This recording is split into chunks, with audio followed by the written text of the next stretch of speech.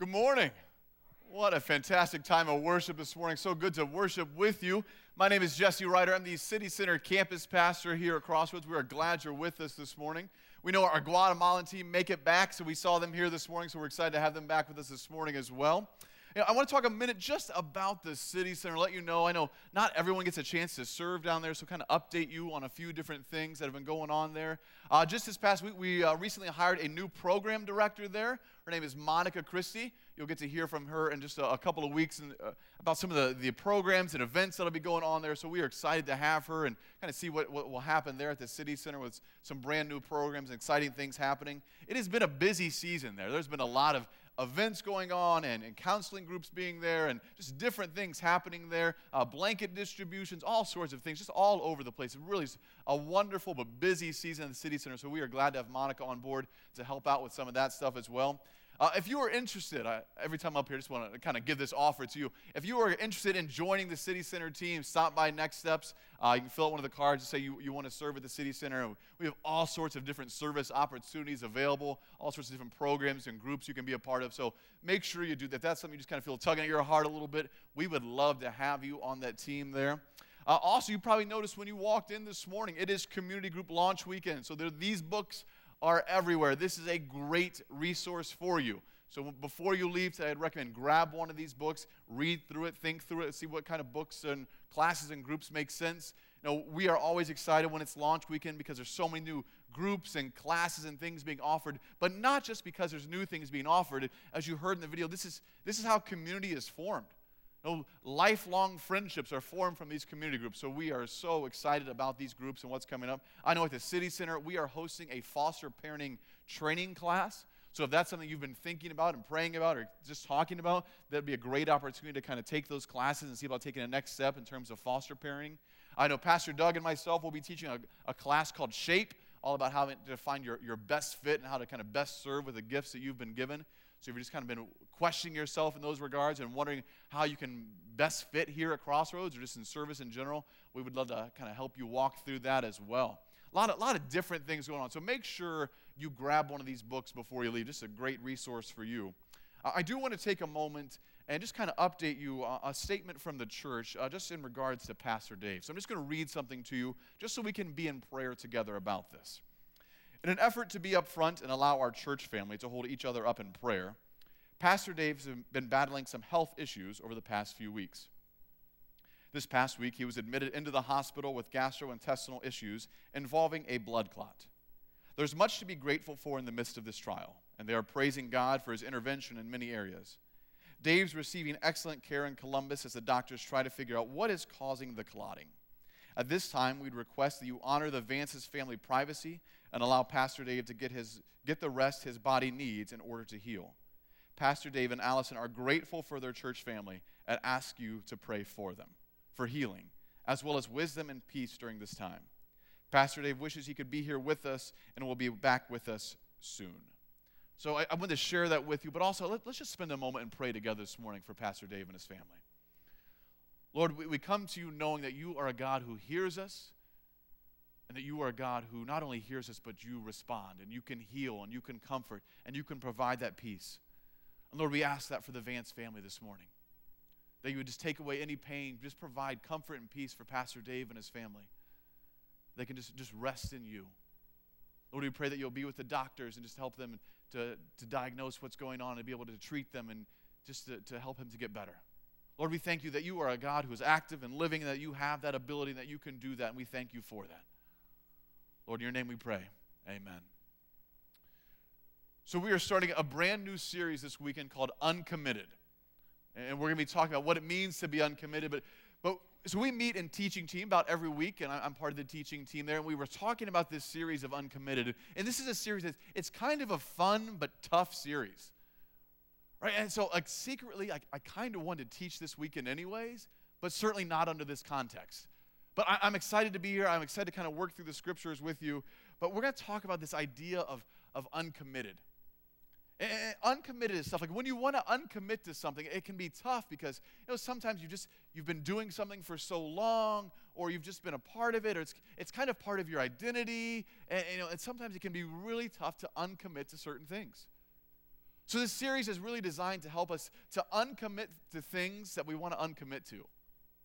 Because if you can't uncommit to things that you want to uncommit to, then you can't commit to things that you know you need to commit to. And so we're going to kind of work through both the uncommitting and the committing side. What does that mean? What does that look like for us? Right? And uncommitting can be tough because sometimes it's messy. There's not really clear direction on how to uncommit from things. Right? And sometimes you're just so invested in things that you feel like, well, I might as well just stick it out then. But there's actually, this is kind of a psychological phenomenon called sunken cost bias. And so what this is the idea that if I'm invested in something or if I'm like part of something, well, I'll just kind of stick it out because I'm already here, I'm already interested in it, I'm already a part of this, so I'll just stay with it then. And so it kind of shows itself in different ways. A common way would be, if you were to go to the store, you were to purchase something, maybe a shirt or perhaps shoes or clothes or whatever it may be. You bring it home, you take the tags off, you try it on, you realize this doesn't quite fit how you wanted it to fit. But you can't return it. And so you just kind of feel like obligated. You have to wear it every once in a while because you have it. And if you have it, you might as well wear it. And it's just kind of, it's that mindset. Or maybe you've ever turned on a movie or a TV show. And you started watching it. You don't really care for it. It's not really your thing, but it's on. And the remote's like so far away. And it's just so hard to turn it off. And maybe that's, for me and my wife, we don't get to watch a lot of TV together. Our schedules don't really line up where we can just kind of sit and watch TV as part of it. The other part is I'm in a stage of life right now where if I sit down and watch TV, there's a good chance I'm falling asleep. All right? Some of you right there with me. That's all right. And so the other day we had a free night, and I was not tired. It's like, all right, well, let's just watch a show. We don't get to watch a show together. Let's just watch a show. So we started flipping through the TV, trying to find something we like, and we found this new show. We had heard about it. We'd never seen it. So we said, all right, well, let's turn it on. Let's see what it is. And the show was an absolute train wreck. Like, just ridiculous. And so, we watched the entire episode because we didn't turn it off. But here's the premise of the show. It was called The Masked Singer. How many of you guys have heard about this? It's a new show that came on. And so the premise of the show is it's celebrities in mascot-like costumes, and they come out and they perform a song, and you're supposed to try and figure out who the celebrity is. And so at the end, whatever the worst performance was, that celebrity reveals themselves, and so the whole time we're trying to guess who the celebrity is.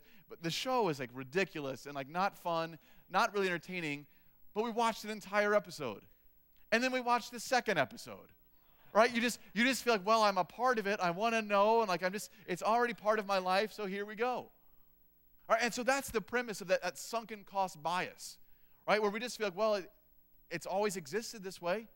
It's always been in my life. Like, this is part of who I am, so there's really no reason to get rid of it. And so this series, Uncommitted, it's really about uncommitting from things that have no real value in your life so you can then commit to things that will have eternal value. You'll find so often we just fill our lives up with things that we don't want to fill our lives up with, and then we're just stuck in that. And so Uncommitted is all about uncommitting from those things that have no value in your life, so that you can then commit to things that do have value in your life. So if you want to follow along, this morning we're going to be studying for the book of Luke, chapter 14. It's page 874 if you're using one of our Bibles. If you want to follow along and turn there, Luke chapter 14. We're going to be talking about this great invitation. Right, this great invitation that's being presented there. And it reminds me of this story I heard a few days ago about this young couple. They got engaged, and they were super excited to be engaged, but they made this decision to have an extravagant wedding. They said, a wedding that no one will ever forget. We want to have the best reception, the best food, the best drinks, the best band, the best whatever we want it to be the very best. And in doing so, it became pretty expensive. Right? They found that the wedding cost was going to be about $25,000 for all of that stuff. But they said, this is going to be our day that nobody will forget. And they began planning and just finding the best thing and finding the best reception hall. But days before the wedding, the groom-to-be decided that this marriage was not for him and backed out.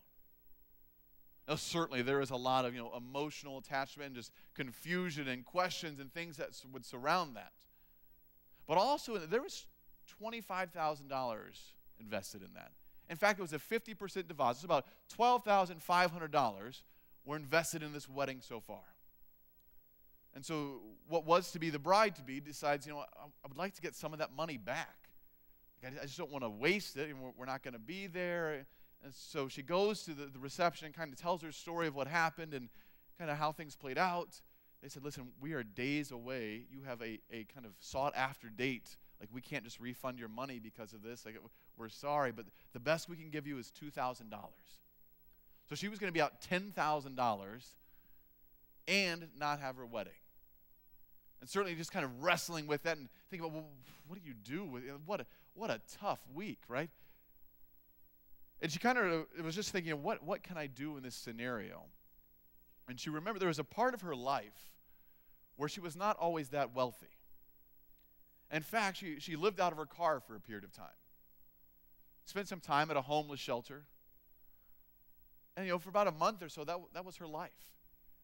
And so she got this idea of, what if I keep the reception hall, I keep everything, and I go and I invite people who would not normally be invited. So she went to the homeless shelters, domestic violence shelters, and gave them invitations to a party. Didn't explain the backstory, didn't say it was because her engagement was broke off or anything like that. Just invited them to a party. And so they got to come and they got to celebrate and have some of the best food they've ever had, danced with one of the best bands they've ever seen, and have a great night. And it's interesting because they got to experience an invitation that they did not believe was possible. They got to have a moment in their life that they felt like, we don't deserve this. We didn't really do anything for this. And so as we study the text today, I want you to kind of think with that kind of story in your mind about this invitation. So we're going to be reading from the book of Luke chapter 14. We're going to start in verse 15, but let me kind of catch you up as we're reading in the middle of the chapter here. In Luke 14, we see this interaction with Jesus and the Pharisees. Right? And when we see Jesus and the Pharisees in the New Testament, it is mainly kind of tension-filled. Right? Whenever we see these interactions, we see Jesus really trying to be tricked or trapped by the Pharisees. They wanted to prove that Jesus was not, in fact, who he said he was. And so they'd set up these scenarios to kind of trap him into doing something or trick him into saying something. So in Luke 14, they had invited Jesus over for a dinner party. Now, it wasn't just like a dinner party like where we would have just to catch up with friends. It was kind of a trap. And so upon arrival to the dinner party, there was a man outside who had a disease, and they wanted to see, would Jesus ignore the man with the disease because it was the Sabbath, or would he heal the man with the disease even though it was the Sabbath? And they thought, this is it. We've caught him. We've got him. Now is our time. And so they'd constantly plot these things against Jesus to try and trap him. And so what we're going to read is kind of his response to them. So in Luke chapter 14, verse 15 is where we're going to pick up. When one of those who reclined at the table with him heard these things, he said to him, "Blessed is everyone who will eat bread in the kingdom of God." But he said to him, "A man once gave a great banquet and invited many. And at the time for the banquet, he sent his servant to say to those who had been invited, 'Come, for everything is now ready.' But they all alike began to make excuses. The first said to him, 'I have bought a field, and I must go out and see it. Please have me excused.' And another said, 'I have bought 5 yoke of oxen, and I go to examine them. Please have me excused.' And another said, 'I have married a wife, and therefore I cannot come.' So the servant came and reported these things to his master. Then the master of the house became angry and said to his servant, 'Go out quickly to the streets and lanes of the city. Bring in the poor and crippled and blind and lame.' And the servant said, 'Sir, what you commanded has been done, and still there is room.' And the master said to the servant, 'Go out to the highways and hedges and compel people to come in, that my house may be filled. For I tell you, none of those men who are invited shall taste my banquet.' Now great crowds accompanied him, and he turned and said to them, 'If anyone comes to me and does not hate his own father and mother and wife and children and brothers and sisters, yes, and even his own life, he cannot be my disciple. Whoever does not bear his own cross and come after me cannot be my disciple. For which of you, desiring to build a tower, does not first sit down and count the cost, whether he has enough to complete it? Otherwise, when he has laid a foundation, is not able to finish, all who see it begin to mock him, saying, "This man began to build and was not able to finish." Or what king going out to encounter another king in war will not sit down first and deliberate whether he is able with 10,000 to meet him who comes against him with 20,000? And if not, while the other is yet a great way off, he sends a delegation and asks for terms of peace. So therefore, any one of you who does not renounce all that he has cannot be my disciple. And so we're going to be talking about this idea of uncommitting from things that don't need to be in our lives. You know, we look through this story and we see that there's stories of hospitality in Luke 14. These differing stories of hospitality and how to care for people and inviting people. But that last one we read is not necessarily completely about hospitality. The difference from that last story to the others is this one is more about humility and self-examination, counting the cost of being a disciple.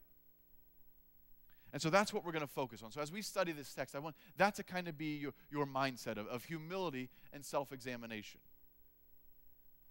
Because sometimes we fail to recognize the greatness of the invitation. Right? We see that in this text here. They failed to recognize the greatness of the invitation. And what happens is then you begin to give value to your excuses. You give value to your excuses. Right? And throughout that text, we see a variety of excuses. Work-related. You know, the guy wanted to go and examine his field after he purchased it.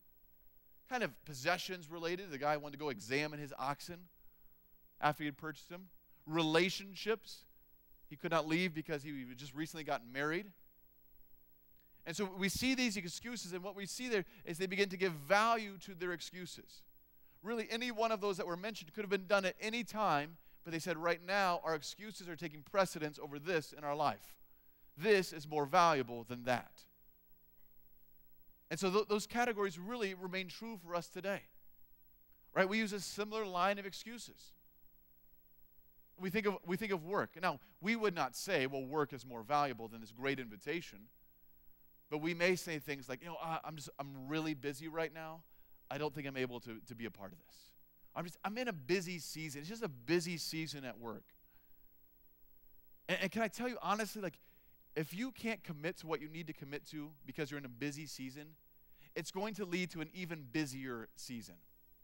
And sometimes our life is built upon the basis of busyness instead of healthiness, where our goal is to be busy and not healthy. Our goal is to be busy and not following after God. And so there's a danger in living that busyness lifestyle, where you're too busy to do what needs to be done.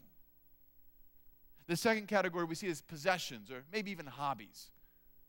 And in our culture, we walk a very fine line between hobbies and idols. Right? Where something that is designed to give you recreation or fun or enjoyment is used in excess, used in more than it's needed to, and it consumes your life, and all of a sudden your life is all about having fun and not about following God. Or we see relationships. Now, relationship excuses come in all shapes and sizes. Right? Depending on what stage of relationship you're in, kind of depends on what type of excuse you have. You know, if you're a newlywed, a common excuse could be, well, we really want to focus on each other. We just want to spend time. We're not going to commit to anything right now. We're just going to focus on each other. Or if you're new parents of a new, well, we're just going to focus on our baby right now. He's our precious angel, and we're just going to focus on him, and that's going to be our life. And then you get to a stage where it's like, well, I have a lot of kids, and we're so busy, like we don't have time for anything. We have all these schedules that we have to adapt to, and we're just really busy with all the kids. But then the kids move out, empty nesters. Well, we're tired, and we're just going to kind of focus on ourselves and rest and kind of relax. And you can find an excuse for whatever you want to find an excuse for. You can, whatever stage of life, you can make an appropriate excuse of, here's our excuse of why we're not going to do it. Sometimes you just have to commit to figuring out a way to making it work. That if it needs to be a priority, if it needs to be a commitment, your commitment needs to be then to make it happen. Right? We use excuses. Excuses are really just kind of acknowledging a mistake of a decision that has been made. Or an excuse is trying to cover up why a mistake was made. And you can be creative with your excuses. You can make excuses of why you don't want to do something, why you do want to do something. There's all sorts of excuses. You can kind of dream up your wildest excuse. and try and make it work for you. In fact, a common area where people use excuses is calling off work, where they'll call their boss and they'll just give ridiculous excuses. I did a little research. I will tell you my research came directly from the internet. It's probably true, who knows? But I found some ridiculous reasons people have called off work. So could you imagine if you were a boss, someone calls you with this excuse. Hey, boss, yeah, my arm got stuck in the blood pressure machine at Kroger, so I'm not going to be able to make it in today. Sorry about that. Or another one, hey, boss, I couldn't come to work today. I accidentally got on a plane, and so I'm not going to make it in. Apparently, I'm on the wrong flight. I don't know. I don't know how that one happens. That's strange. Or this one, hey, boss, I'm going to tell you, this one's weird before I even tell you. Like, this is just a weird one. It doesn't even make sense, but whatever. Hey, boss, yeah, somebody came to my house and glued my windows and doors shut, and I can't get out. What? Or one more. Hey, boss, yeah, I woke up in a really good mood today, and I don't want to ruin that, so I'm not coming in. Right? We can make up excuses for anything. We can have all kinds of excuses. We can dream up any kind of excuse. And it's easy for us to look at the foolishness of those excuses like, oh, wow, like that's ridiculous. Like you're trying to make that your excuse. You're trying to value this. Even in the scripture, it's easy to look, oh, like that was their excuse. Like it doesn't even make sense. It doesn't, like they're going to go look at oxen after he purchased them? Like that doesn't make sense. It's easy for us to look at those excuses like, okay, like this doesn't really make sense to me. These are kind of foolish excuses. But remember, Luke 14 is not necessarily about listing excuses as much as it is about humility and self-examination. So it's easy for us to look at the excuses of others and think, how foolish are your excuses? But what if we looked at our own lives? What if we looked at some of those foolish excuses we've given before? Where we said, we value this over this. And we've stated that. And that was our excuse. And see, what happens is that we begin to hold on to things we perceive to be greater commitments. Right? We hold on to these things. And think, this is valuable. This is going to really pay off in the end. And the reason is those excuses that you dream up, as you continue to use them, those excuses become your lifestyle. The excuses that you make become the lifestyle of which you live. And then those excuses really reveal your desires, your values. And then we see our desires drive our commitments. Our desires will drive our commitments. This is how we end up committing to things, is based upon our desires. And then we see the end verse is also true. Our commitments will demonstrate our desires. Right? So you can look at your life and see where your commitments lie to figure out what your desires are. That's what you've given precedence to in your life. And so really it brings us to a question, then, that part of self-examination. Do your current commitments truly matter in eternity? Do your commitments have any eternal value attached to them? Right? In the scripture, it used the phrase, count the cost. Gave examples of building a tower. And to think about the resource that would be required, the people that would be required. Do you have enough to complete the building of the tower? Or there is another example of the strategy of war. If you're severely outmatched, severely outnumbered, it may not be the best time to go to war. To count the cost. Right? Is it going to be worth it? Are you willing to put forth the cost? The difficulty becomes, though, we don't really know the cost. Right? We don't have kind of a plan of what's going to happen in our life if we're going to be willing to do it or not do it. So what is if we're supposed to count the cost, how do you count the cost? And there's words in Luke chapter 14 that kind of give an indication of what the cost is.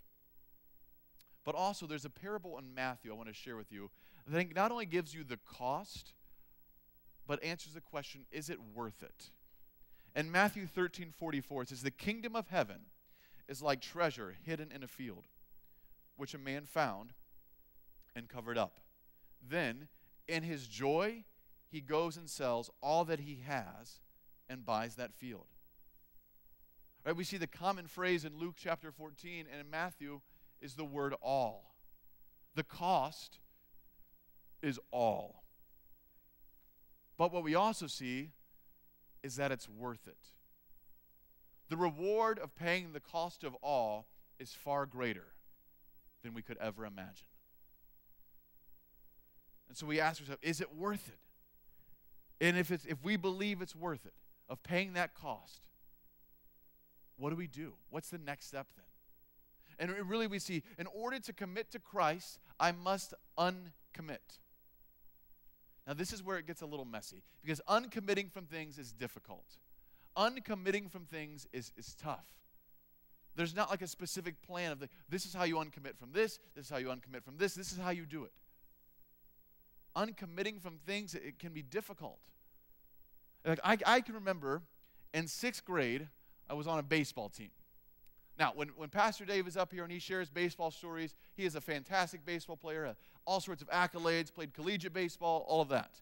My baseball stories differ just a little bit, mainly because mine stopped right around 6th grade, because I do not like baseball. Right? I was on the baseball team, and I really don't like baseball. It was long. They are long games, and it is hot, and they are boring, and I do not like playing baseball, let alone watching baseball. But I'm on the 6th grade baseball team. Our team is not that good. And I'm thinking to myself, how can I get out of this team? How can I get away from this commitment? There's no real idea that comes to mind, so I'm just thinking, well, I'll just suffer through this season and end up hating baseball all the more. But then at school one day, we had kind of a special presentation. And in this special presentation, it was a kind of a video about a pitcher, a Major League Baseball pitcher named Dave Dravecki. Now, I don't know if you know the name. If you don't know the name, don't Google the name. All right, because what you will find is a video of him pitching, and what happens is he's pitching. He's a great baseball pitcher, but one day he was pitching, and he goes to pitch, and his arm snaps as he releases it, like actually breaks. And you can see his arm just kind of dangle there. Now, some of you are making that noise and face like, whoa, why are you talking about this right now? I saw this in 6th grade. I'm not sure why I saw it, but nonetheless, I saw it. And you can see, like, he goes to the ground in pain. He's really hurt. People rush out to him, and he's obviously in a lot of pain. It's just a terrible sight to see. It's kind of a crazy video. And so I'm thinking to myself, wait a second. This guy's not playing baseball. And so I'm pitching the next game. And so I get up there, and I hate it. Like if I throw strikes, the other team hits it. My team can't catch, so he ends up scoring a bunch of runs. If I walk, it's like the most boring thing ever. Like, just throw it outside. I hate baseball. So boring. And so I'm on the team. I'm pitching. Like, all right. I look in. I see my catcher giving me a sign. It doesn't really matter because I can only throw like one style of pitch anyways. So I reach back, and I think, all right, I'm done playing baseball. So I pitch it, and as soon as I throw it, I just grab my shoulder. I just kind of wince in pain, like, I kind of yell a little bit. I go down, and it's like, oh, man, oh. Now, I'm fine, just so you know. Like, in the moment, I'm fine, but also I hate baseball. And so the coaches come out there, and like oh, what happened? I begin like self-diagnose myself as a 6th grader. Like, I think I popped my shoulder out. It's probably like a season-ending, career-ending injury for baseball. And it's like, okay, well, like let's sub him out. And so I go, and then I realize the error of my mistake. So I go and I sit in the dugout, and now I realize, you know what I hate more than playing baseball? Is watching baseball. And so now I have to sit in the dugout and just watch baseball. And I realize, mine's kind of a foolish example of things we will do to try and uncommit from things. But the fact is it's difficult. It's difficult to uncommit from things that you think is part of your life. It's difficult to uncommit from things that this is part of who I am. It's difficult to uncommit to things that you believe is your identity. But just because it's difficult is not enough reason to stick with it. Right? We have to get ourselves to the point that if it's difficult, that's okay, because it's worth it. Count the cost. It will be worth it. Even though it's difficult, it will be worth it. And so as we kind of study through this and think through this, we often think of things we can uncommit from. I can uncommit from this. I could stop doing this. I could remove myself from this. And we come up with a list of things that we can uncommit ourselves from, which is good, which is fine, but there's a warning attached to that. If you start with uncommitting from things, you will eventually find yourself in a similar situation months down the road, of where you've loaded up your life, your schedule, your stuff with things you didn't really want to commit to because you didn't really go after the heart of the issue. You just went after kind of the byproduct. See, the heart of the issue of why we commit to things we don't really want to commit to is really pride. It's really kind of self-centeredness is why we commit to things we don't want to commit to. Right? We think, well, I know what's best. I've got a pretty good idea of how this can go. I know. In fact, the book of Proverbs provides continual warnings of different types of pride in our lives and the damage it can do. Right? That attitude of selfishness or self-centeredness. In Proverbs 21:25, it says, "The craving of a sluggard will be the death of him because his hands refuse to work." Right? This is kind of that entitled attitude of, I don't need to do what the Bible says I need to do. I don't need to do what God says I need to do. Whatever I say is fine. Whatever I think is fine. I'll take it from here. Thanks. Or there's kind of this argumentative pride. Proverbs 13:10. "Where there is strife, there is pride. But wisdom is found in those who take advice." Right? That pride says, I don't need guidance from anyone else. I don't need help from anyone else. I want you to know my opinion, and after that, I'm good. I don't need anything else. Or boastful pride. You just have to feel like you have to glorify yourself. When you talk, you're going to glorify yourself. Proverbs 27:2 says, "Let another praise you and not your own mouth, a stranger and not your own lips." When you speak, you're looking to glorify yourself. You want people to know of the great works that you have done. Forget God. Let me tell you about what I have done. But then there's this kind of big warning in Proverbs that kind of encompasses all the pride. In 16:18, it says, "The pride goes before destruction, and a haughty spirit before the fall." Right, so Proverbs is full of these warnings about pride. And I would encourage you, if this resonates with you, if this is something you struggle with, something you're kind of wrestling with, to continue to do like a word study on pride and similar words found in the book of Proverbs. But don't just focus on the words of pride and arrogance and self-centeredness. Look at the warnings that are attached to them. Because there are some very, very dangerous warnings that if you don't do this, this will happen.